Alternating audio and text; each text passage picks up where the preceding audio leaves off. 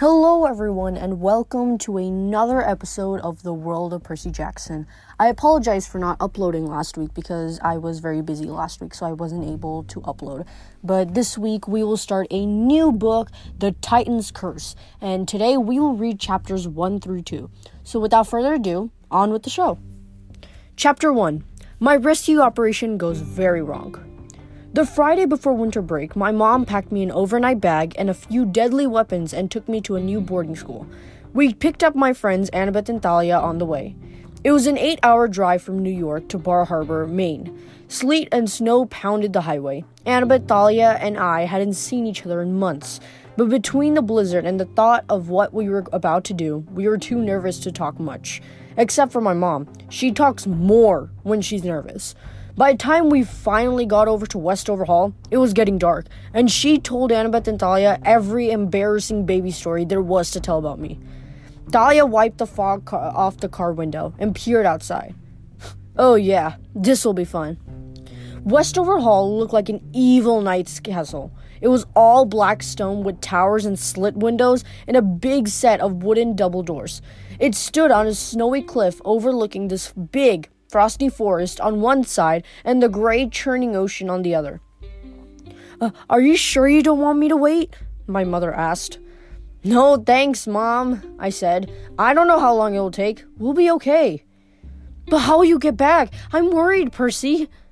I hoped I wasn't blushing. It was bad enough I had to depend on my mom to drive me to my battles. It's okay, Miss Jackson. Annabeth smiled reassuringly. Her blonde hair was tucked into a ski cap, and her gray eyes were the same color as the ocean. We'll keep him out of trouble. My mom seemed to relax a little. She thinks Annabeth is the most level-headed demigod ever to hit 8th grade. She's sure Annabeth often keeps me from getting killed. She's right, but that doesn't mean I have to like it. All right, dears, my mom said. Do you have everything you need? Yes, Miss Jackson, Thalia said. Thanks for the ride. Extra sweaters? You have my cell phone number? Mom. Your ambrosia and nectar, Percy? And a golden drachma in case you need to contact camp? Mom, seriously, we'll be fine. Come on, guys. She looked a little hurt, and I was sorry about that, but I was ready to be out of the car. If my mom told me one more story about how cute I looked in the bathtub when I was 3 years old, I was going to burrow into the snow and freeze myself to death. Annabeth and Thalia followed me outside. The wind blew straight through my coat, like ice daggers. Once my mother's car was out of sight, Thalia said, Your mom is so cool, Percy. She's pretty okay, I admitted. What about you? You ever get in touch with your mom? As soon as I said it, I wish I hadn't. Thalia was great at giving evil looks. What with the punk clothes she always wears, the ripped-up army jacket, black leather pants and chain jewelry, the black eyeliner and those intense blue eyes. But the look she gave me now was a perfect evil 10. If that was any of your business, Percy, we'd better get inside, Annabeth interrupted. Grover will be waiting. Thalia looked at the castle and shivered. You're right. I wonder what he found here that made him send the distress call. I stared up at the dark towers of Westover Hall. Nothing good, I guessed. The oak doors groaned open, and the three of us stepped into the entry hall in a swirl of snow. All I could say was, whoa. The place was huge. The walls were lined with battle flags and weapon displays. Antique rifles, battle axes, and a bunch of other stuff. I mean, I knew Westover was a military school and all, but the decorations seemed like overkill. Literally. My hand went to my pocket, where I kept my lethal ballpoint pen riptide. I could already sense something wrong in this place. Something dangerous. Thalia was rubbing her silver bracelet, her favorite magic item. I knew we were thinking the same thing. A fight was coming. Annabeth started to say, I wonder where... The door slammed shut behind us. Okay, I mumbled. Guess we'll stay a while. I could hear music echoing from the other end of the hall. It sounded like dance music. We stashed our overnight bags behind a pillar and started down the hall. We hadn't gone very far when I heard footsteps on the stone floor, and a man and woman marched out of the shadows to intercept us. They both had short gray hair and black military uniforms with a red trim. The woman had a wispy mustache, and the guy was clean-shaven, which seemed kind of backward to me. They both walked stiffly, like they had broomsticks taped to their spines. "Well?" the woman demanded. "What are you doing here?" I realized I hadn't planned for this. I'd been so focused on getting to Grover and finding out what was wrong, I hadn't considered that someone might question 3 kids sneaking into the school at night. We hadn't talked at all in the car how we would just get inside. I said, "Ma'am, we're just..." "Ha!" the man snapped, which made me jump. "Visitors are not allowed at the dance. You shall be ejected." He had an accent. French, maybe? He pronounced his J's like Jacques. He was tall with a hawkish face. His nostrils flared when he spoke, which made it really hard not to stare up his nose. And his eyes were 2 different colors, one brown, one blue, like an alley cat's. I figured he was about to toss us into the snow, but then Thalia stepped forward and did something very weird. She snapped her fingers. The sound was sharp and loud. Maybe it was just my imagination, but I felt a gust of wind ripple out of her hand across the room. It washed over all of us, making the banners rustle on the walls. "Oh, but we're not visitors, sir," Thalia said. "We go to school here. You remember, I'm Thalia, and this is Annabeth and Percy. We're in the 8th grade. The male teacher narrowed his 2 colored eyes. I don't know what Thalia was thinking. Now we'd probably get punished for lying and thrown into the snow. But the man seemed to be hesitating. He looked at his colleague. "Miss Gottschalk, do you know these students?" Despite the danger we were in, I had to bite my tongue to keep from laughing. A teacher named Gottschalk? He had to be kidding. The woman blinked like someone had just woken up from a trance. Yes, I believe I do, sir." She frowned at us. "Annabeth, Thalia, Percy, what are you doing away from the gymnasium?" Before we could answer, I heard more footsteps, and Grover ran up. Breathless. You made it. He stopped short when he saw the teachers. "Oh, Mrs. Gottschalk, Dr. Thorne, what is it, Mr. Underwood?" said the man. His tone made it clear that he detested Grover. "What do you mean they made it? These students live here." Grover swallowed. Yes, sir. Of course, Dr. Thorne. I just meant I'm so glad they made the punch for the dance. The punch is great, and they made it." Dr. Thorne glared at us. I decided one of his eyes had to be fake. The brown one? The blue one? He looked like he wanted to pitch us off the castle's highest tower. But then Mrs. Gottschalk said dreamily, "Yes, the punch is excellent. Now run along, all of you. You are not to leave the gymnasium again." We didn't wait to be told twice. We left with a lot of "yes ma'ams" and "yes sirs" with a couple of salutes, just because it seemed like the thing to do. Grover hustled us down the hall in the direction of the music. I could feel the teacher's eyes on my back, but I walked closely at Thalia and asked in a low voice, "How did you do that finger snap thing?" "You mean the mist? Hasn't Sharon shown you how to do that yet?" An uncomfortable lump formed in my throat. Sharon was our head trainer at camp, but he'd never shown me anything like that. Why had he shown Thalia, not me? Grover hurried us to the door that had "Gym" written on the glass. Even with my dyslexia, I could read that much. "That was close," Grover said. "Thank the gods you are here." Annabeth and Thalia both hugged Grover. I gave him a big high five. It was good to see him after so many months. He'd gotten a little taller and had sprouted a few more whiskers. But otherwise, he looked like he always did when he passed for human. A red cap on his curly brown hair to hide his goat horns. Baggy jeans and sneakers with fake feet to hide his furry legs and hooves. He was wearing a black t-shirt that took me a few seconds to read it. It said Westover Hall Grunt. I wasn't sure whether that was like Grover's rank or maybe just a school motto. "So what's the emergency?" I asked. Grover took a deep breath. "I found 2. 2 half-bloods?" Thalia asked, amazed. "Here?" Grover nodded. Finding 1 half-blood was rare enough. This year, Sharon had put the satires on emergency overtime and sent them all over the country, scouring schools from 4th grade to high school for possible recruits. These were desperate times. We were losing campers. We needed all the new fighters we could find. The problem was, there just weren't that many demigods out there. "A brother and a sister," he said. "They're 10 and 12. I don't know their parentage, but they're strong. We're running out of time, though. I need help." "Monsters?" "1. Grover looks nervous. He suspects. I don't think he's positive yet, but this is the last day of term. I'm sure he won't let them leave campus without finding out. It may be our last chance. Every time I get close to him, he's always there blocking me. I don't know what to do." Grover looked at Thalia desperately. I tried not to feel upset by that. Used to be, Grover looked to me for answers, but Thalia had seniority, not just because her dad was Zeus. Thalia had more experience than any of us with fending off monsters in the real world. "Right," she said. "These half-bloods are at the dance?" Grover nodded.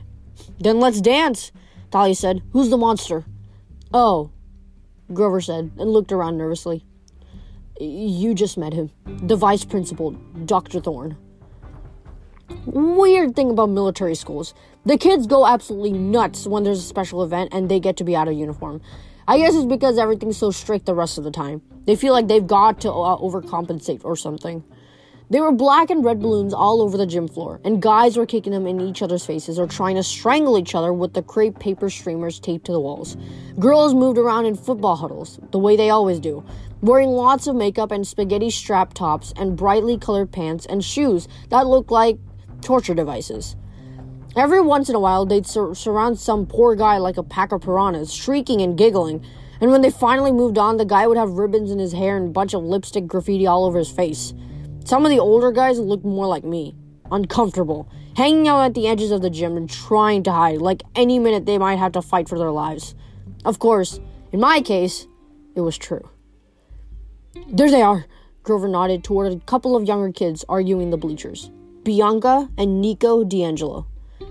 The girl wore a floppy green cap, like she was trying to hide her face. The boy was obviously her little brother. They both had dark silky hair and olive skin, and they used their hands a lot as they talked. The boy was shuffling some kind of trading cards. His sister seemed to be scolding him about something. She kept looking around like she sensed something was wrong. Ambit said, have you told them?" Grover shook his head. "You know how it is. That could put them in more danger. Once they realize who they are, their scent becomes stronger." He looked at me and I nodded. I never really understood what half-bloods smell like to monsters and satires, but I know that your scent could get you killed. And the more powerful a demigod you became, the more you smell like a monster's lunch. "So, let's grab them and get out of here," I said. I started forward, but Thalia put her hand on my shoulder. The vice principal, Dr. Thorne, had slipped out of a doorway near the bleachers and was standing near the D'Angelo siblings. He nodded coldly in our direction. His blue eyes seemed to glow. Judging from his expression, I guess Thorne hadn't been fooled by Thalia's trick with the mist after all. He suspected who we were. He was just waiting to see why we were here. "Don't look at the kids.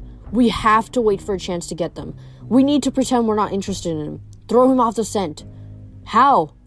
"We're 3 powerful half-bloods. Our presence should confuse him. Mingle, act natural, do some dancing, but keep an eye on those kids." "Dancing?" Ambit asked. Thalia nodded. She cocked her ear to the music and made a face. "Ugh, who chose the Jesse McCartney?" Grover looked hurt. I did. "Oh my gods, Grover, that is so lame. Can't you play like Green Day or something?" "Green who?" "Never mind. Let's dance." "But I can't dance." "You can if I'm leading," Thalia said. "Come on, go boy."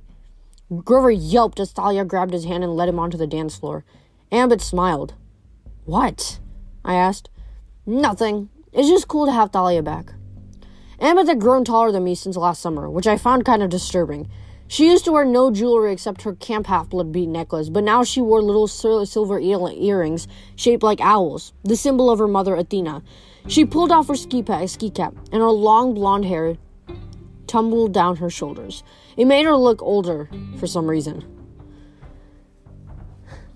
So, I tried to think of something to say. Act natural, Thalia had told us.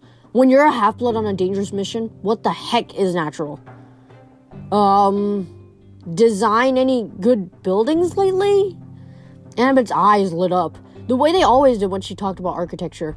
"Oh my gods, Percy, at my new school, I get to take 3D design as an elective, and there's this cool computer program." She went on to explain how she designed this huge monument that she wanted to build at Ground Zero in Manhattan.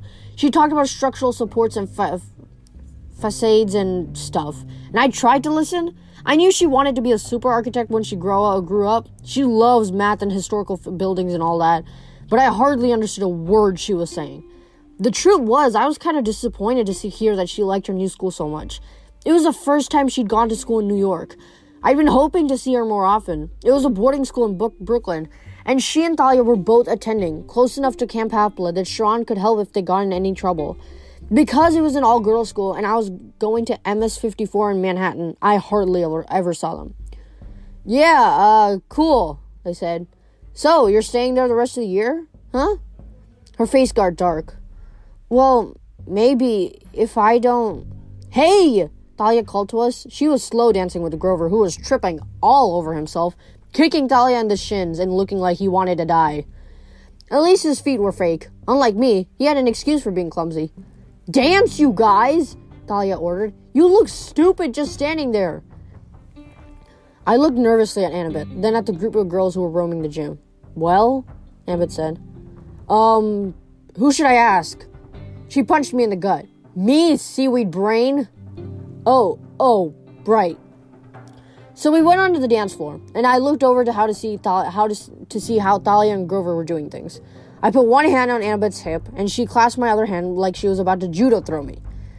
I'm not gonna bite, she told me. Honestly, Percy, don't you guys have dances at your school? I didn't answer. The truth was we did, but I never, actually danced at one. I was usually one of the guys playing basketball in the corner. We shuffled around for a few minutes. I tried to concentrate on little things, like the crepe paper streamers and the punch bowl. Anything but the fact that Annabeth was taller than me, and my hands were sweating and probably gross, and I kept stepping on her toes. What were you saying earlier? I asked. Are you having trouble at school or something? She pursed her lips. It's not that. It's my dad. Uh-oh. I knew Annabeth had a rocky relationship with her father. I thought it was getting better with you two. Is it your stepmom again?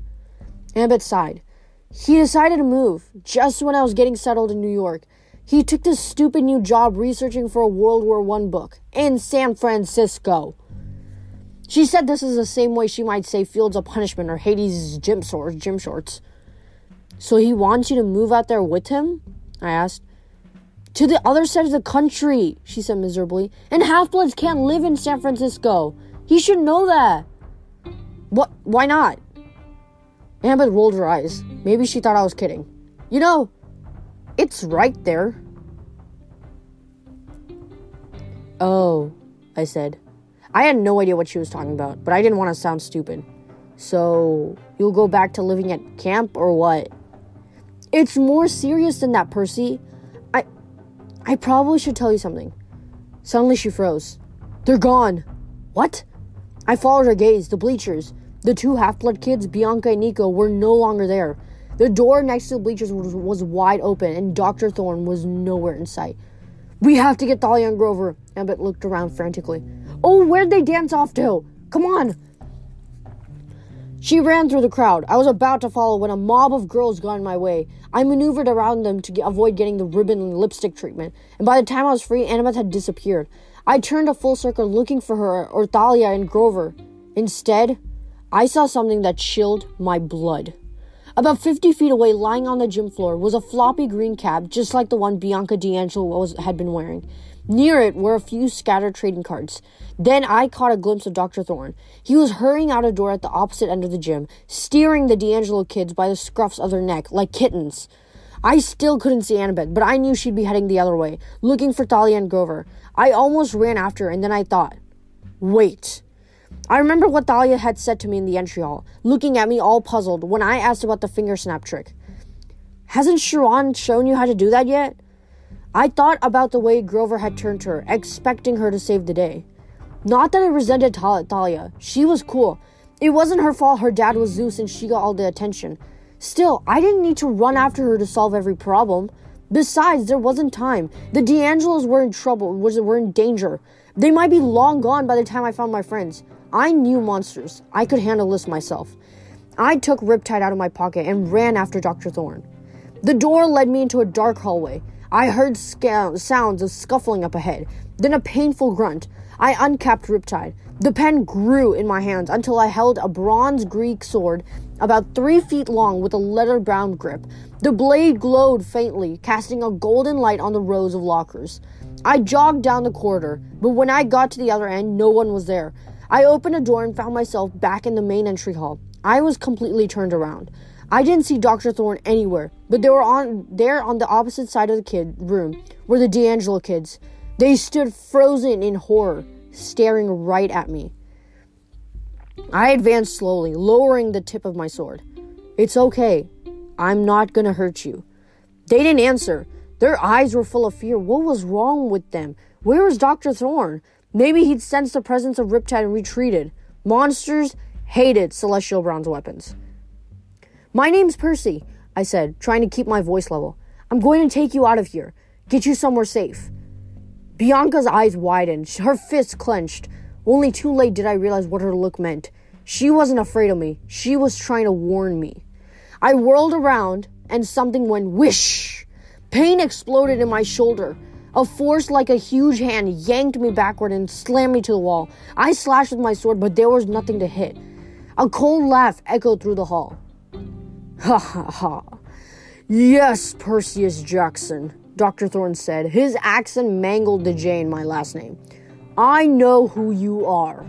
I tried to free my shoulder. My coat and shirt were pinned to the wall by some kind of spike, a black dagger-like projectile about a foot long.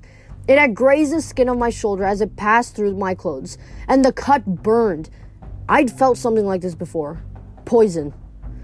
I forced myself to concentrate. I would not pass out.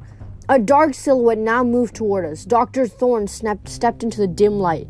He still looked human, but his face was ghoulish. He had perfect white teeth, and his brown-blue eyes reflected the light on my sword. "Thank you for coming out of the gym," he said. "I hate middle school dances."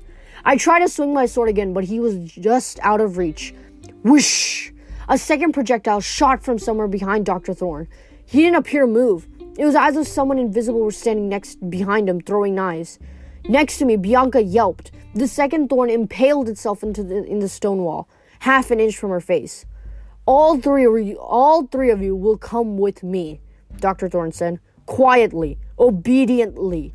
If you make a single noise, if you call out for help or try to fight, I will show you just how accurately I can throw." And that is the end of Chapter 1. We will have to see what will happen to Dr. Thorne after we take a quick little break. So, don't go anywhere. Right after this break, we will read Chapter 2, The Vice Principal Gets a Missile Launcher.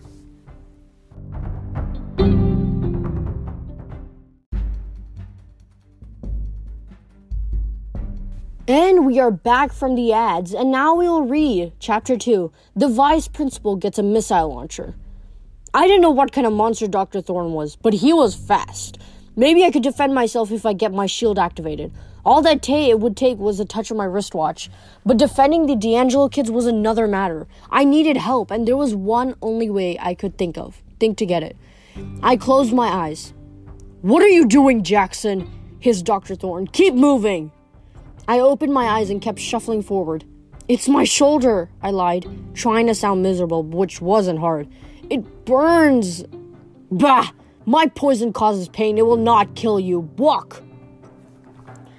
Thorne herded us outside, and I tried to concentrate. I pictured Grover's face. I focused on my feelings of fear and danger. Last summer, Grover had created an empathy link between us.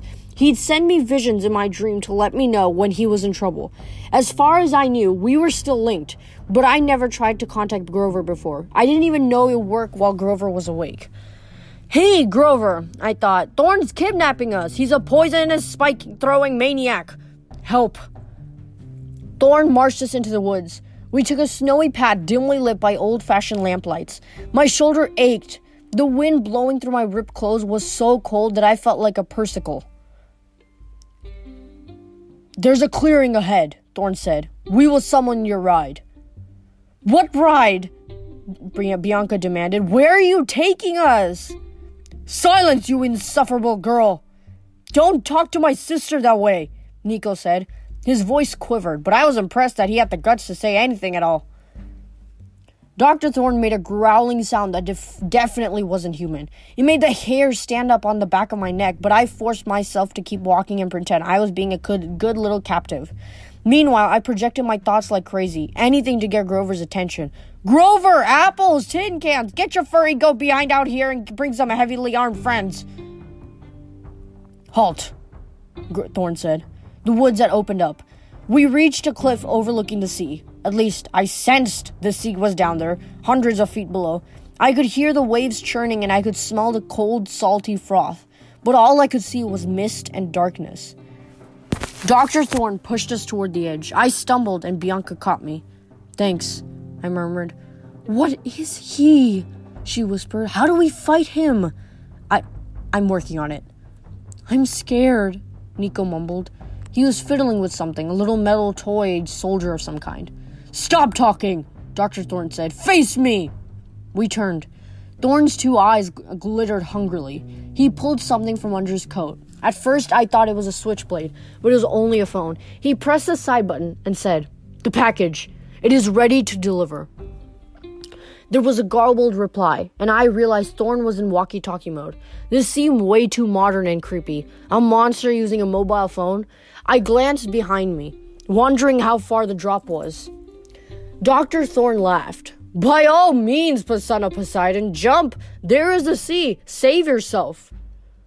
"What did he call you?" Bianca muttered. "I'll explain later," I said. "You do have a plan, right?" "Grover!" I thought desperately. "Come to me!" Maybe I could get both the D'Angelos to jump with me into the ocean. If we survived the fall, I could use the water to protect us. I'd done things like that before. If my dad was in a good mood and listening, he might help. Maybe. "I would kill you before you ever reach the water," Dr. Thorne said, as if reading my thoughts. "You do not realize who I am, do you?" A flicker of movement behind him, and another missile whistled so close to me that it nicked my ear. Something had sprung up behind Dr. Thorne, like a catapult, but more flexible, almost like a tail. "Unfortunately," Thorne said, "you are wanted alive, if possible. Otherwise, you would already be dead." Who wants us?" Bianca demanded. "Because if you think you'll get a ransom, you're wrong. We don't have any family. Nico and I..." Her voice broke a little. "We've got no one but each other." "Aww," Dr. Thorne said. "Do not worry, little brats. You'll be meeting my employer soon enough. Then you will have a brand new family. Luke," I said. "You work for Luke." Dr. Thorne's mouth twisted with distaste when I said the name of my old enemy, a former friend who tried to kill me several times. "You have no idea what is happening, Perseus Jackson. I will let the general enlighten you. You are going to do him a great service tonight. He is looking forward to meeting you." "The general?" I asked. Then I realized I'd said it with a French accent. I mean, who's the general? Thorne looked toward the horizon. "Ah, here we are, your transportation." I turned and saw a light in the distance, a searchlight over the sea. Then I heard the chopping of helicopter blades getting louder and closer. "Where are you taking us?" Nico said. "You should be honored, my boy. You will have the opportunity to join a great army, just like that silly game you play with cards and dolls." "They're not dolls, they're figurines, and you can take a great army and..." Now, Dr. Thorne warned. "You will change your mind about joining us, my boy. And if you don't, well, there are other uses for half-bloods. We have many monstrous mouths to feed. The great stirring is underway." "The great what?" I asked. Anything to keep him talking while I tried to figure out a plan. "The stirring of monsters," Dr. Thorne smiled evilly. "The worst of them, the most powerful, been seen in thousands of years. They will cause death and destruction, the likes of which mortals have never known. And soon we shall have the most monster of all, the one that shall bring about the downfall of Olympus." "Okay," Bianca whispered to me. "He's completely nuts." "We have to jump off the cliff," I told her, "into the sea." "Oh, super idea. You're completely nuts too." I never got the chance to argue with her because just then an invisible force slammed into me.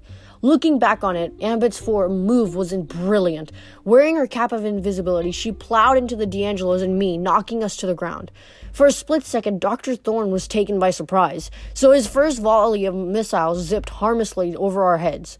This gave Thalia and Grover a chance to advance from behind, Thalia wielding her magic shield, Aegis.